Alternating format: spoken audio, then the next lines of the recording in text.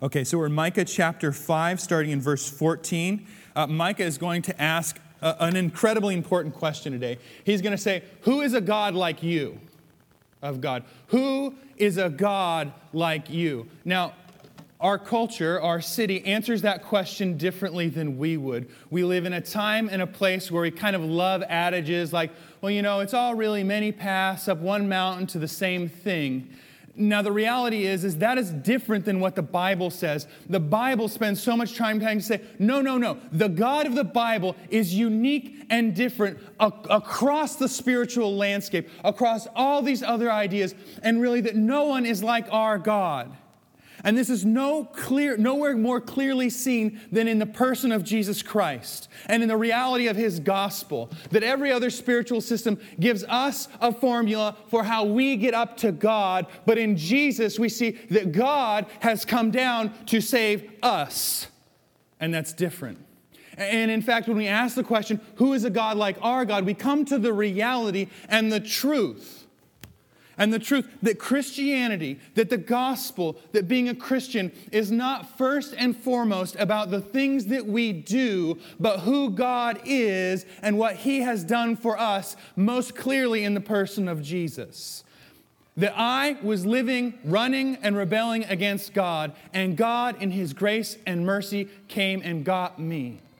That I didn't love God, but that God loved me. That I didn't know God, but God revealed Himself to me in Jesus. That I needed to be saved from myself and from the life that I had built for myself, and that Jesus came down and got me. It's not about putting on your Sunday best. It's not about putting your life together so God will be impressed with who you are, but the reality that God has come to save us from ourselves. Who is a God like that? Nobody. If you're not a Christian today, there is no more important question in your life than asking what kind of a God is the God of the Bible, namely Jesus. And if you are a Christian, there is no more important question than to continue and return to this worshipful, awesome question, who is a God like our God? And Micah, an 8th century BC prophet, is going to unpack that for us. And he's going to keep coming back to and point to it and say, look how amazing He is. Look how amazing the God of the Bible is. Look how amazing He is. And of course, as Christians here living on the other side of the cross, we can even say, look how amazing Jesus is, His Son, and how much He's revealed Himself in His Son. Now, he doesn't know who Jesus is yet, but he knows He's coming, and we'll look at that today.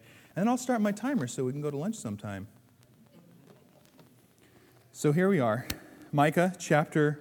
I'm going to just read the text and we'll start unpacking it. So Micah chapter 7, pardon me, I think I said 5. I meant 7. 7:14. Shepherd your people with your staff, the flock of your inheritance who dwell alone in a forest, in the midst of a garden land. Let them graze in Bashan and Gilead, as in the days of old, as in the days when you came out of the land of Egypt. I will show them marvelous things. The nation shall see and be ashamed of all their might. They shall lay their hands on their mouths, and their ears shall be deaf. They shall lick the dust like a serpent, like the crawling things of the earth. They shall come trembling out of their strongholds. They shall turn in dread to the Lord our God. They shall be in fear of you. Verse 18. Who is God like you, pardoning iniquity and passing over transgression for the remnant of His inheritance? He does not retain His anger forever because He delights in His steadfast love. He will again have compassion on us. He will tread our iniquities underfoot. You will cast our sins into the sea. You will show faithfulness to Jacob and steadfast love to Abraham, as you have sworn to our fathers from the days of old. So here we are in verse 14. Shepherd your people with your staff, the flock of your inheritance, who dwell alone in the forest, in the midst of the garden land. Let them graze in Bashan and Gilead. Now here's our problem. There's a solution for this problem, by the way. It takes a long time to kind of live in the world of the 8th century BC, and he just said a bunch of stuff that if you don't know what he said, are there any sheep herders in the house? You don't have to raise your hand if you are. I'm working on, as an act of full disclosure, I'm working on my herd. I'm trying to get some goats. I'm not joking. It will be awesome. I call it phase 2 of the Pack Family Farm. That is what it is to live in Seattle in 2014, and it is wonderful. Now, having said that, I'm a high topper. I'm an urbanite. I'm out of the zone when we start talking about shepherds and things. I'm learning and growing. But one of the things that we can't forget here, shepherd your people with your staff. I think oftentimes when we hear that kind of language, we kind of, a lot of times even you may have heard it preached, that's a lot of emphasis on like doing stuff to the sheep with a staff, like keeping the sheep in line or whatever that might be.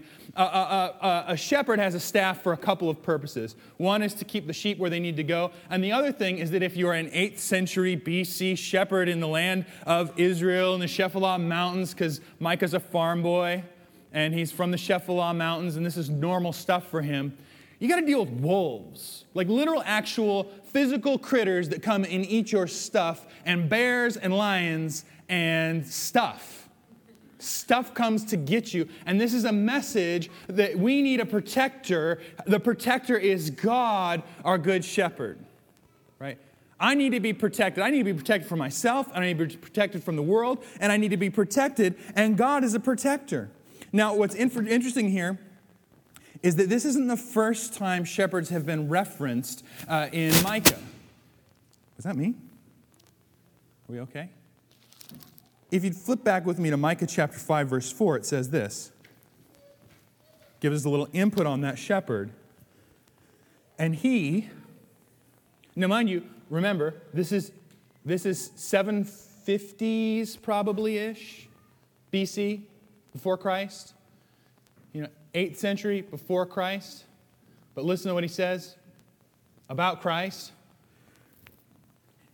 And he shall stand and shepherd his flock.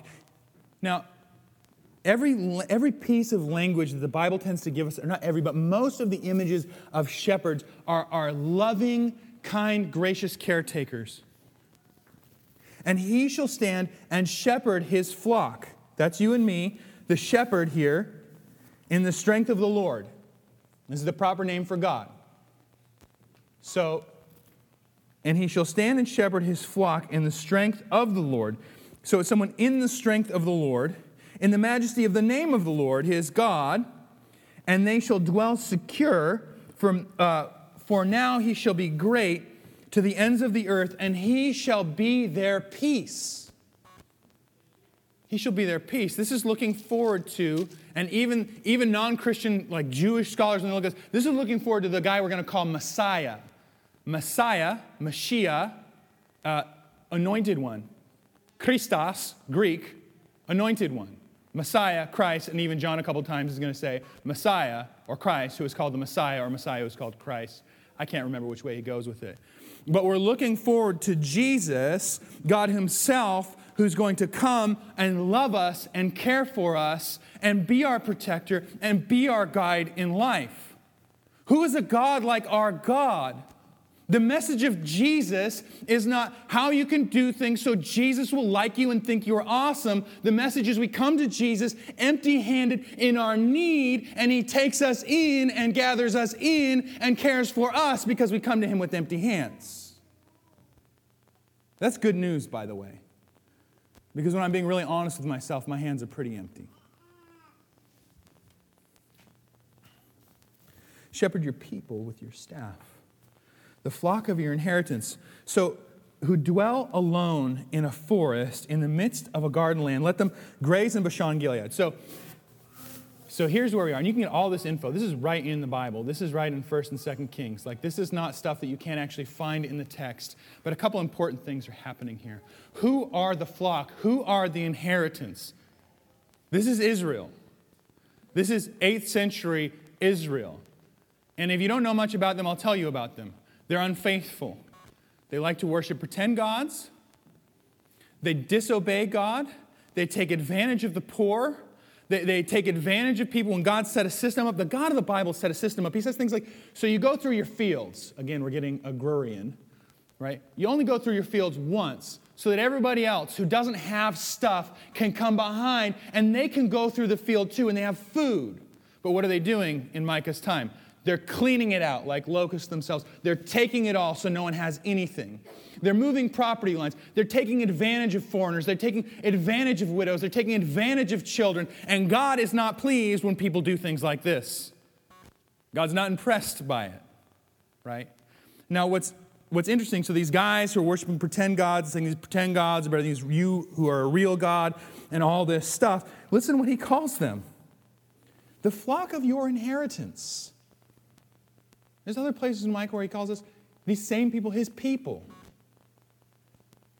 I mean, I need you to get this. And this is why I say things like this every Sunday. Your life in Christ is not based on what you have done, but who He is. He will save you from yourself. He will save you from your junk, and He takes you in the muck and the mire of your life. And no, He doesn't just say it's all okay, but He condescends and gets us out of the mud and the junk of our lives. And like I said earlier, last night might have been the worst, nastiest, wiling out, sinful, or false religious night of your life. And if you are in Christ, it is finished, it is paid for, you are His, and He is yours, and not height, nor depth, nor powers, nor principalities can ever separate you from the love of God in Christ Jesus. He's faithful to us, even when we're so faithless to Him.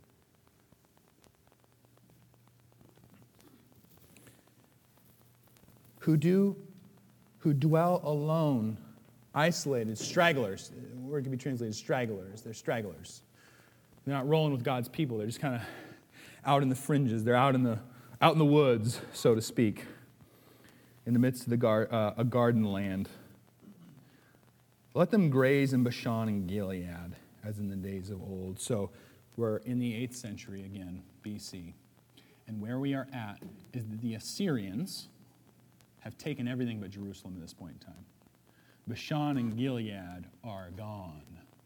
They have been annihilated by the Assyrians. They're in Assyrian control. And he's saying that there's a time coming when this guy, Mashiach, the Christ, Jesus, comes, and He's going to put things back the way they're supposed to be. And they're not that way now. Now what's amazing is these people who are hauled up in Jerusalem know how faithless they've been. These are the promises that God is making to faithless people.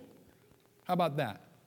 These are things He's saying to faithless people, not faithful people.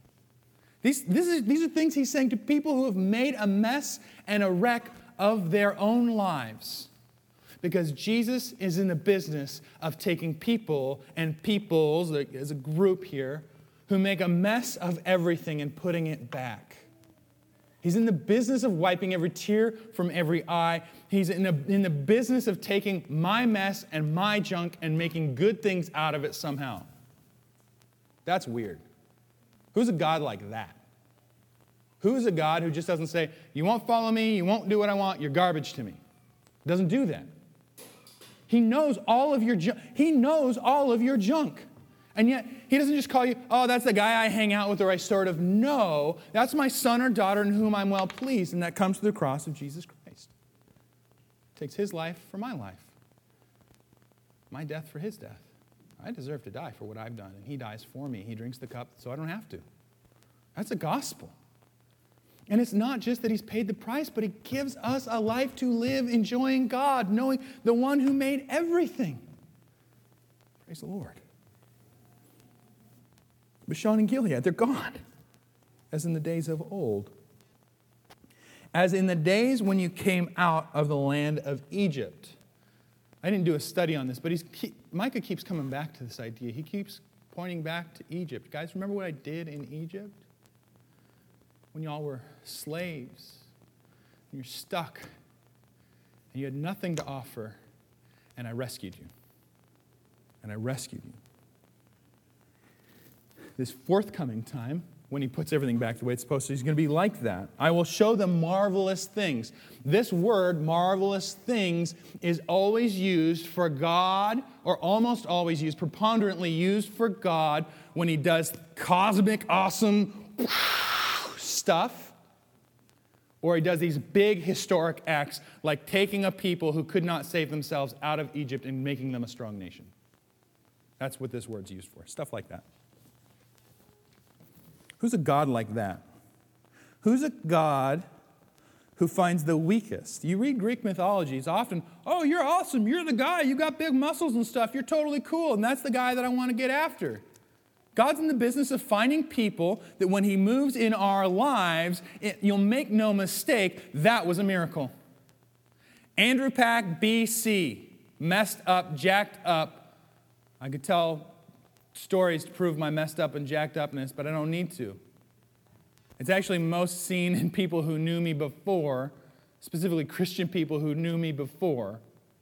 And they say, how is this possible that you are who you are? Not a perfect dude, just a Christian dude, just a blood-bought sinner saint. But still, how are you even a believer? How are you even professing Christ? How is this possible? It's not. It's impossible. Good news is God does impossible stuff. It's good news for me. It's good news for you. If you don't think God's done impossible stuff in your life to make you a Christian, you need to take some time this afternoon to examine your life and what Jesus has done on your behalf. Seriously. If you just look at it, like, oh, it's logical that I'm here and that I've done this, you should take some time to reflect, real sober time, because it's not logical and it doesn't make sense that you're here. But God is so gracious and loving and kind and does impossible things for people who don't deserve it. Welcome to the gospel. Let's keep going. The nations shall see and be ashamed of all their might. So what he's really referring to here, the nations are pretty organized at this point in time against God and his people. And yet the Bible keeps saying, and I'm going to call people from the nations. I'm going to call them in from far off places. He's in the business, take this, listen. He's in the business of taking people who are his enemies and making them his friends. That's important. Oh yeah, I'd be a Christian. You just don't know what my life, you don't know what I've done. You're right, but God does and forgives. I mean, can you imagine? It's one thing when someone says, hey, that was messed up that I did that to you. Please forgive me. Oh, you're right, that was messed up. But that God has the whole thing. Every second of your entire life, he knows. Every horrible and horrific thing that's ever happened in your life. Every time you've just done the right things for the wrong reasons. Every time you've given yourself so people are like, oh, that guy's so generous and kind. And you spend most of your time patting yourself on the back. I am so generous and kind. I am awesome. It's false religion. He knows all of it. He knows your heart. And he looks at you, and because of the cross of Jesus Christ, says, forgiven, mine, child of God. The nations shall see, so these are enemies, these are enemy nations at this point, shall see and be ashamed of all their might. Might here is like, this is the world power stuff. This is, you've got a big army, you've got a huge corporation, you have lots of money, you have power at your hands. This word might has the connotation of worldly strength and power and ability, hegemonic rulers of big scary nations, guys with big giant tanks. In the 8th century, we're talking about guys with chariots. We're not really scared of guys with chariots now, but chariot guys and guys with spears, which we're not as scared of as we used to be. But in the 8th century, it is a big deal. The Assyrians have invented composite bows, where they put a couple kinds of materials together. Their arrows fly farther and faster. Their swords are sharper. Spears are tougher. Chariots are faster. They've got the world's might. They've got survival of the fittest down. They've got king of the mountain down. And don't, because we're talking about chariots here, don't think that you and I aren't just as inclined in 2014 to flex worldly might, to flex our ability or possession or possessions or finances or whatever we might have that we can flex to get whatever we might want. You don't have to be a king to do that, by the way. They're going to be ashamed of their might. They've been using this might, and now for a second, they're going to see and answer the question, who is a God like our God? This word might is related to a name you probably know. That's Gabriel. That first part, Gabe, Gav in Hebrew. Gabriel means mighty in the Lord. This word's related to a word for man. It's used 66 times in the Hebrew Bible. Why am I telling you that? Because there's at least 3 ways to say man in Hebrew. One super duper, uber duper common. It's used like 2,200 times. The next, also extremely common, used like 550 times. And both of those have their own nuances and meanings. But this word for man, if you go with me to Psalm 40, verse 4. It's an important word. Psalm 40, verse 4. Blessed is the man, that's our word that's related to this word for might. Well, man and might, those aren't what's going on here. I'll get there, I promise. Blessed is the man who trusts in the Lord.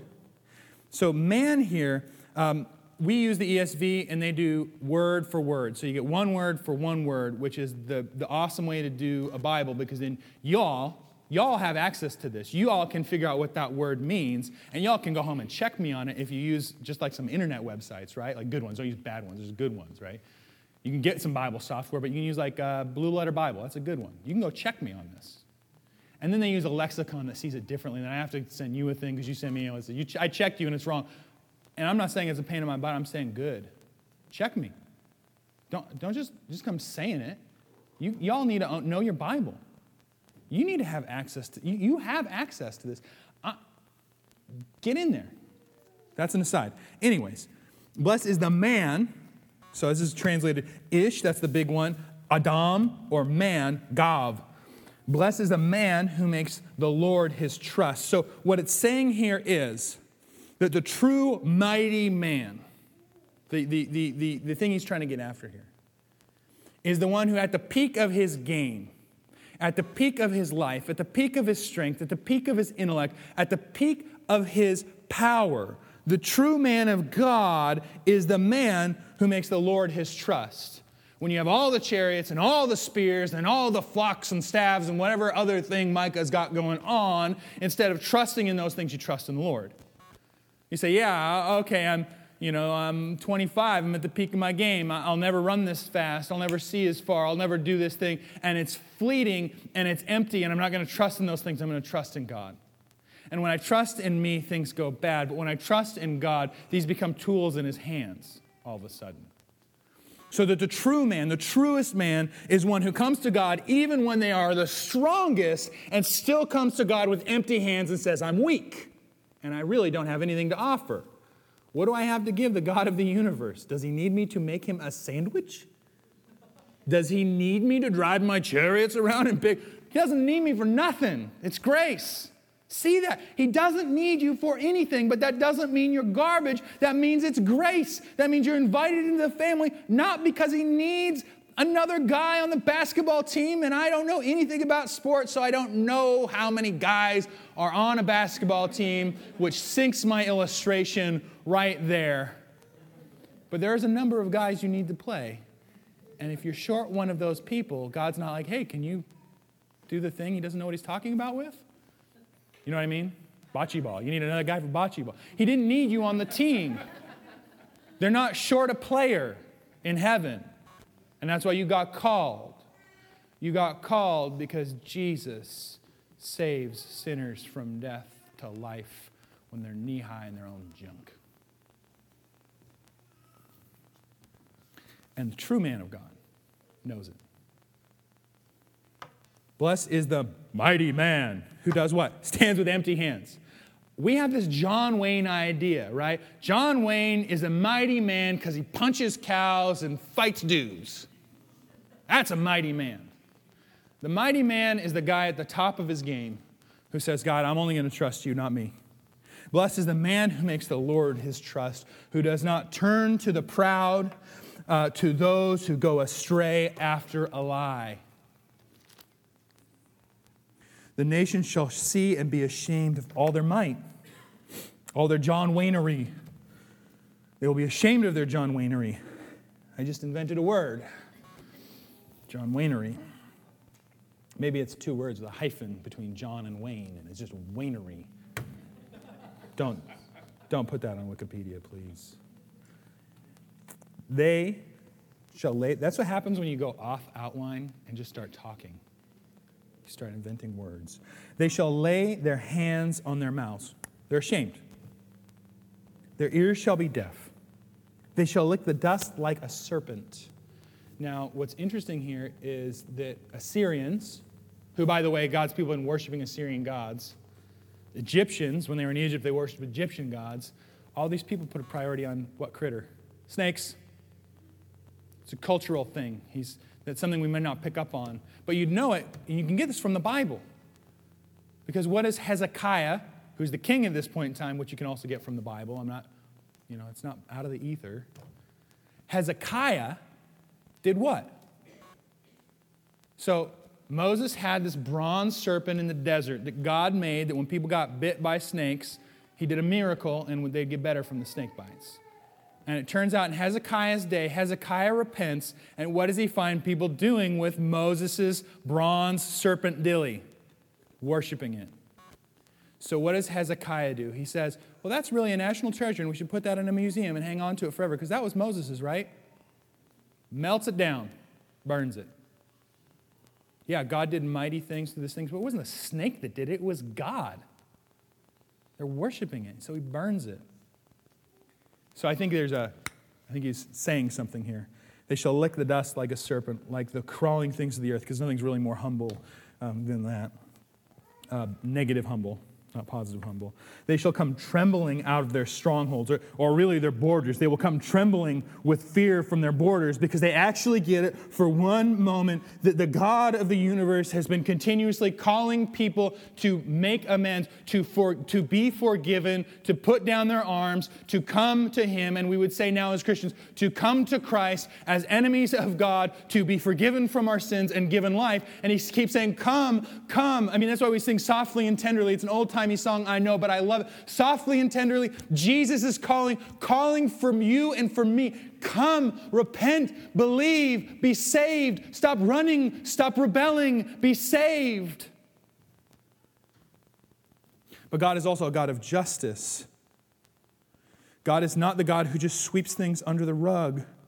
Only in America in 2014, in our opulence, in our comfort, are we comforted by the idea, well, God just loves everybody and He's cool with everything everybody does all the time. Friends, the brothers and sisters who are being persecuted furiously in Iraq right now, that's not a lot of comfort for them. Pray for them. The brothers and sisters around the world are being persecuted for the gospel of Jesus Christ. Do not forget them in our comfortable chairs and our roof. We have a roof where we meet, goodness gracious. Don't forget them. This is good news to them that God is just. This is good news to those who have been treated this way, that God will settle the score. Now, the amazing thing about God is He deals with this in two wild ways. Either Jesus will pay the price for your sin or you will have to. You've hurt God and you've hurt people. And if you're a Christian, Jesus comes. God sees what you've done. Jesus comes in your mess, lives the life you were supposed to live, dies the death you ultimately deserve, and gives you the life that He was entitled to. This is the gospel. He looks at you in your state and is punished in your place because God is good and gracious. Go with me to Isaiah 45, 22 and 25. This is the quote that Paul will use. I don't know if you know this, when Paul in Philippians 2, when he says every knee shall bow and every tongue shall confess, this is where he gets it. This is what he says in 22. Turn to me. Now, he's addressing people who've gone massively wayward, who've hurt God and hurt people. Turn to me and be saved, all the ends of the earth. Everyone is invited into the forgiveness of God through Jesus. Come to me, all the ends of the earth. Turn to me and be saved, all the ends of the earth. For I am God and there is no other. There is no salvation anywhere other than the true, real God of the Bible. By myself I have sworn. He did it Himself. He looked at our mess and in Christ came to get us. He knows all your stuff and yet came to get you. By myself I have sworn, from my mouth has gone out in righteousness a word that shall not return. To me every knee shall bow in heaven and earth and swear allegiance. To me every knee shall bow, every tongue shall swear allegiance. Only in the Lord is it said of me, all righteousness and strength to him shall come and be ashamed all who were incensed against him. In the Lord all the offspring of Israel shall be justified and shall glory. He's just and the justifier because he came and died for us. That he's both good for not sweeping all my own junk or your junk under the rug, but he's good in paying the price for it so that he doesn't just forgive you in a way and says, oh, we're cool, like, don't worry about it. He does worry about it. He does worry about injustice. He does worry about unkindness. He does worry about selfishness. And yet he came and last time I said this, someone put this somewhere. The bus is coming. I'm standing in front of it in my own sin. He pushes me out of the way, and Jesus gets hit by the bus, and somehow he becomes the cosmic bad guy in the whole deal. He's saying, come.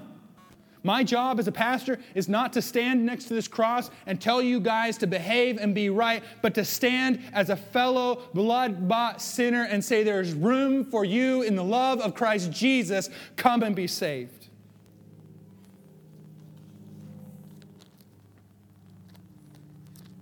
And mind you, this is the Old Testament here. This is the Old Testament. This is the gospel.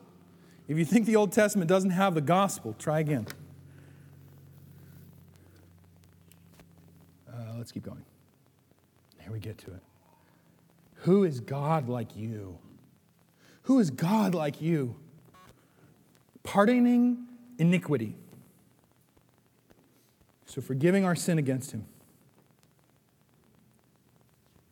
And passing over transgression to the remnant of his inheritance. He's still talking about these people who've been nasty to him as his people. What love and grace.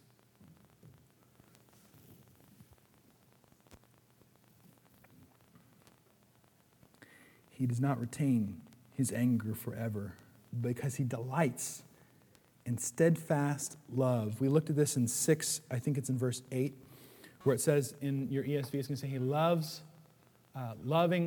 kindness.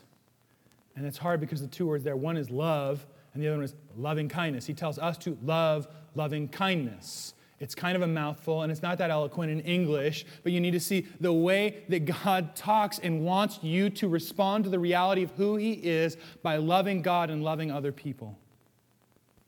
Loves loving kindness. If you go with me to Exodus 34 and 6.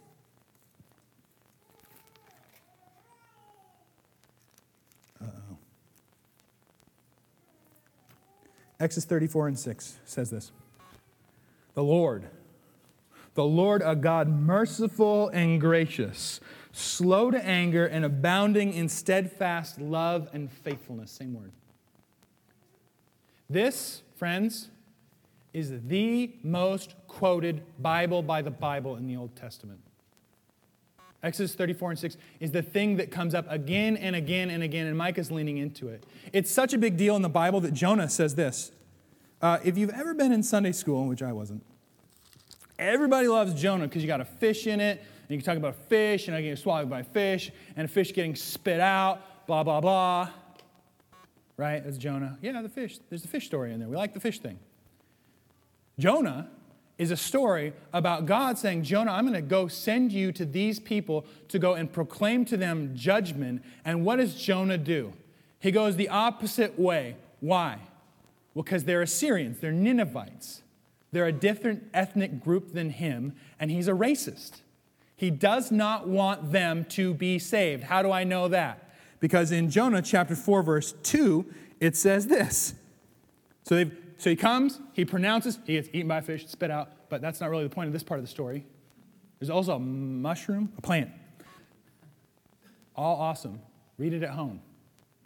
The point is that he was supposed to go and pronounce judgment, and he knew that if he told them God is going to destroy you for all the nasty, horrible, wicked things you've done, that they might do what? Repent. And what does he know about God? that when people repent, Jeremiah 18, even at prophetic judgment, the reason they get the judgment is to know how bad of shape they are in so they can turn from their sin and turn to God and be saved. And so what happens? He comes and in a really bummer way, oh, God's going to destroy everything. And the king of Nineveh says, oh no, make the cows fast. I'm not even joking. He freaks out. Everyone does, what's, in Semitic culture, these kind of signs of mourning and such. They tear their clothes, they put ashes on their heads, and they don't even let the cows eat and drink. We're fasting, we're churning, we heard it. And what does Jonah say about it? But it displeased Jonah exceedingly. I'm in 4:1, actually 3:10. When God saw they did, how they turned from their evil way, God relented of the disaster that he had said he would do to them, and he did not do it. But it displeased Jonah exceedingly. Jonah wanted some street justice. We as people actually like street justice. Someone punched you in the nose, you punched them in the nose. Someone did something horrible happens to them. We actually like that, except for when it's for us, right? You're driving down the highway, you're speeding, you're going too fast, it's 75, Junior Brown's on the radio, and your foot is down on the pedal. And ironically, a highway patrolman sees you, and you just pray to God, God, I promise I'll never speed again. Lord, praying over your car, you're doing whatever you're doing, and you get by and you go, oh, thank you, Jesus. And then 5 minutes later, somebody else is listening to Junior Brown, their pedal is to the metal. You say, where's the cop when you need one? We want justice. We want street justice for everybody else. For us, we want grace and mercy. God is gracious because he extends grace and mercy to the ends of the earth, that all would be saved if they turn and repent in him. If they repent, if they turn to him. But it displeased Jonah exceedingly. They're nasty people. They've done horrible things to us. And he was angry. And he prayed to the Lord and said, O Lord, is not this what I said when I was yet in my country? This is why I made haste to flee to Tarshish. That's where he ran in the other direction because he didn't want to tell him the stuff. And what does he say? For I knew. He knew who is a God like our God? For I knew that you are a gracious God and merciful, slow to anger and abounding in steadfast love and relenting from disaster. He knew the character of God and was afraid that the Assyrians, who he hated, would get and receive that love and mercy. Not right, by the way. Just because somebody does something in the Bible doesn't mean you should do it. You need to recognize Job's friends are idiots. Don't listen to them and don't be like them, right? Someone's quoting in the middle of Job. Well, it says in Job, blah, blah, blah, blah, blah. Well, who's talking in Job, by the way? That one's a little bit of an aside, but it happens. Who is God like you, pardoning iniquity and passing over transgressions for the remnants of his inheritance? He does not retain his anger forever because he delights in steadfast love. He loves showing grace and mercy to his enemies. If only we would be like that. He will again, now listen to this. Listen to this. So, they're in Jerusalem. Things are going really poorly. Jerusalem's the last city standing. They know that they have made the bed that they've made for themselves by being friends with the Assyrians, and the Assyrians went to conquer them. They pushed on the Assyrians, worshiping pretend gods, all this different stuff. And despite the fact that they've made a mess of their own country and their own people, he will again have compassion on us. He will tread. This word could be translated, or better translated, subdue. He will subdue our iniquities. You and I live lives. We could be selfish. We could be self-centered. We could be self-serving. We could be religious. We can while out. We can do all these things that are in rebellion against God. And even there's sometimes, I just want to stop doing blah, blah, blah, blah, blah. Whatever that thing is that you're dealing with. Or I just want to be saved from myself. My life is a mess, and it's junk, and it's empty, and it's vacuous, and I can't save myself. He will subdue the thing you are powerless to fight against. Jesus Christ has conquered on his cross and proved it by his resurrection, given us life. He will again have compassion on us. He will subdue our iniquities. And check this out. You will cast our sins all my running, all my rebelling, all my making my meaning and purpose out of something other than Jesus, all my selfishness, you will cast those into the depths of the sea. Now, again, you ever been on a cruise ship? I haven't. I hear they're scary. I don't know, a city on the water scares me. But we live in a time and a place where people do that, right? And it's what people do. People have speedboats and fishing boats and yachts and other nautical type things they go out in the water in. Well, in 8th century BC, you stay right, you don't leave the coast. Because if you get away from the coast in your travels, your ship gets lost at sea, and that is hopeless. There's no deep sea diving in the 8th century BC. You don't know what is at the bottom of the ocean. You don't know what's past where you can see with your own two eyes. So think about if you're a hearer of that, if you're not thinking about like the Great Barrier Reef and videos you've seen of Hawaii or whatever, and you're an 8th century hearer, and he says this to you. He's going to take your sins, all of them, and you're going to be hucked somewhere that you have like no framework to how to even like get there. Are you tracking with me? It's the abyss. It's gone. It's blotted out. He might have well said it's going to be thrown out of the universe, out past the end of the universe, whatever. In Romans chapter 8, our sin is as far as the east is from the west. How far is east from the west? Well, if quantum physics is right, and if it's infinitely that way and infinitely that way, however God's built the universe, if east is infinitely that way and west is infinitely that way, how far am I from my own sins?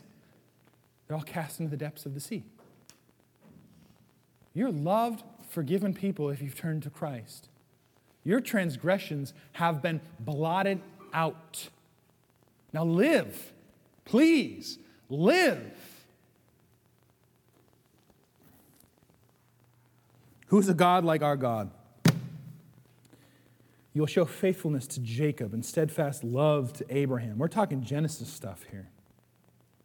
Stuff that's fulfilled in the New Testament. Stuff that's being fulfilled now. He's not a God who forgets his promises. He's not slow as we count slowness. You ever feel like God's slow? I do. He's not slow. He's not slow. We feel like he's slow. You will show faithfulness to Jacob, steadfast love to Abraham, as you've sworn to our fathers from the days of old. Forever. Forever. Now, interestingly enough, there's two words here. Days of old in verse 20, and you're like, oh, I heard that earlier in verse 14. Now, these are both completely appropriate translations from the Hebrew. However, this one really means like forever, ever, eternity. This is big stuff. The author's trying to get across that his yes is yes forever. He's not going to change your mind on you if you're a Christian. This might have been the hardest week. You didn't read your Bible and you feel bad about it. Read your Bible. God will meet with you.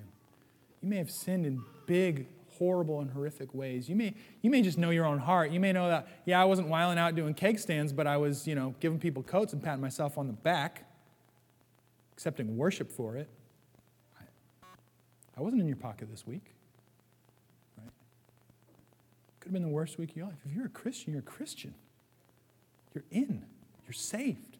You're forgiven. Because who's a God like our God? No one. Right? Who's a God like our God? No one. No one. And it's about him and who he is and what he has done, not who you are and what you've done. And really, who you are is actually based on who he is and what he has done, which is good news. When we don't believe this, that there is one way, Jesus, his grace is huge. There's one God like Jesus. There's one way, that's through him. It's confessing with our lips and believing in our hearts that he's who he said he is, the Son of God. God himself, Jesus Christ, fully God, fully human. That he is who he is. He's abounding in steadfast love. He's slow to anger. He loves his grace and mercy. and it brings him glory. When we don't believe this, we either look for something else to be our comfort or to be our salvation. If I could just get a better job, if I could just get more of something else, if I could just get more money, if I could just move out of Seattle, if I could just do this, then everything will be okay.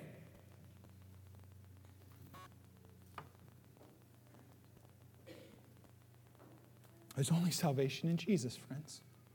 And you can move and you can have more of something else. I don't know what it is. But it's in Christ alone. It's in Jesus alone that we're made whole.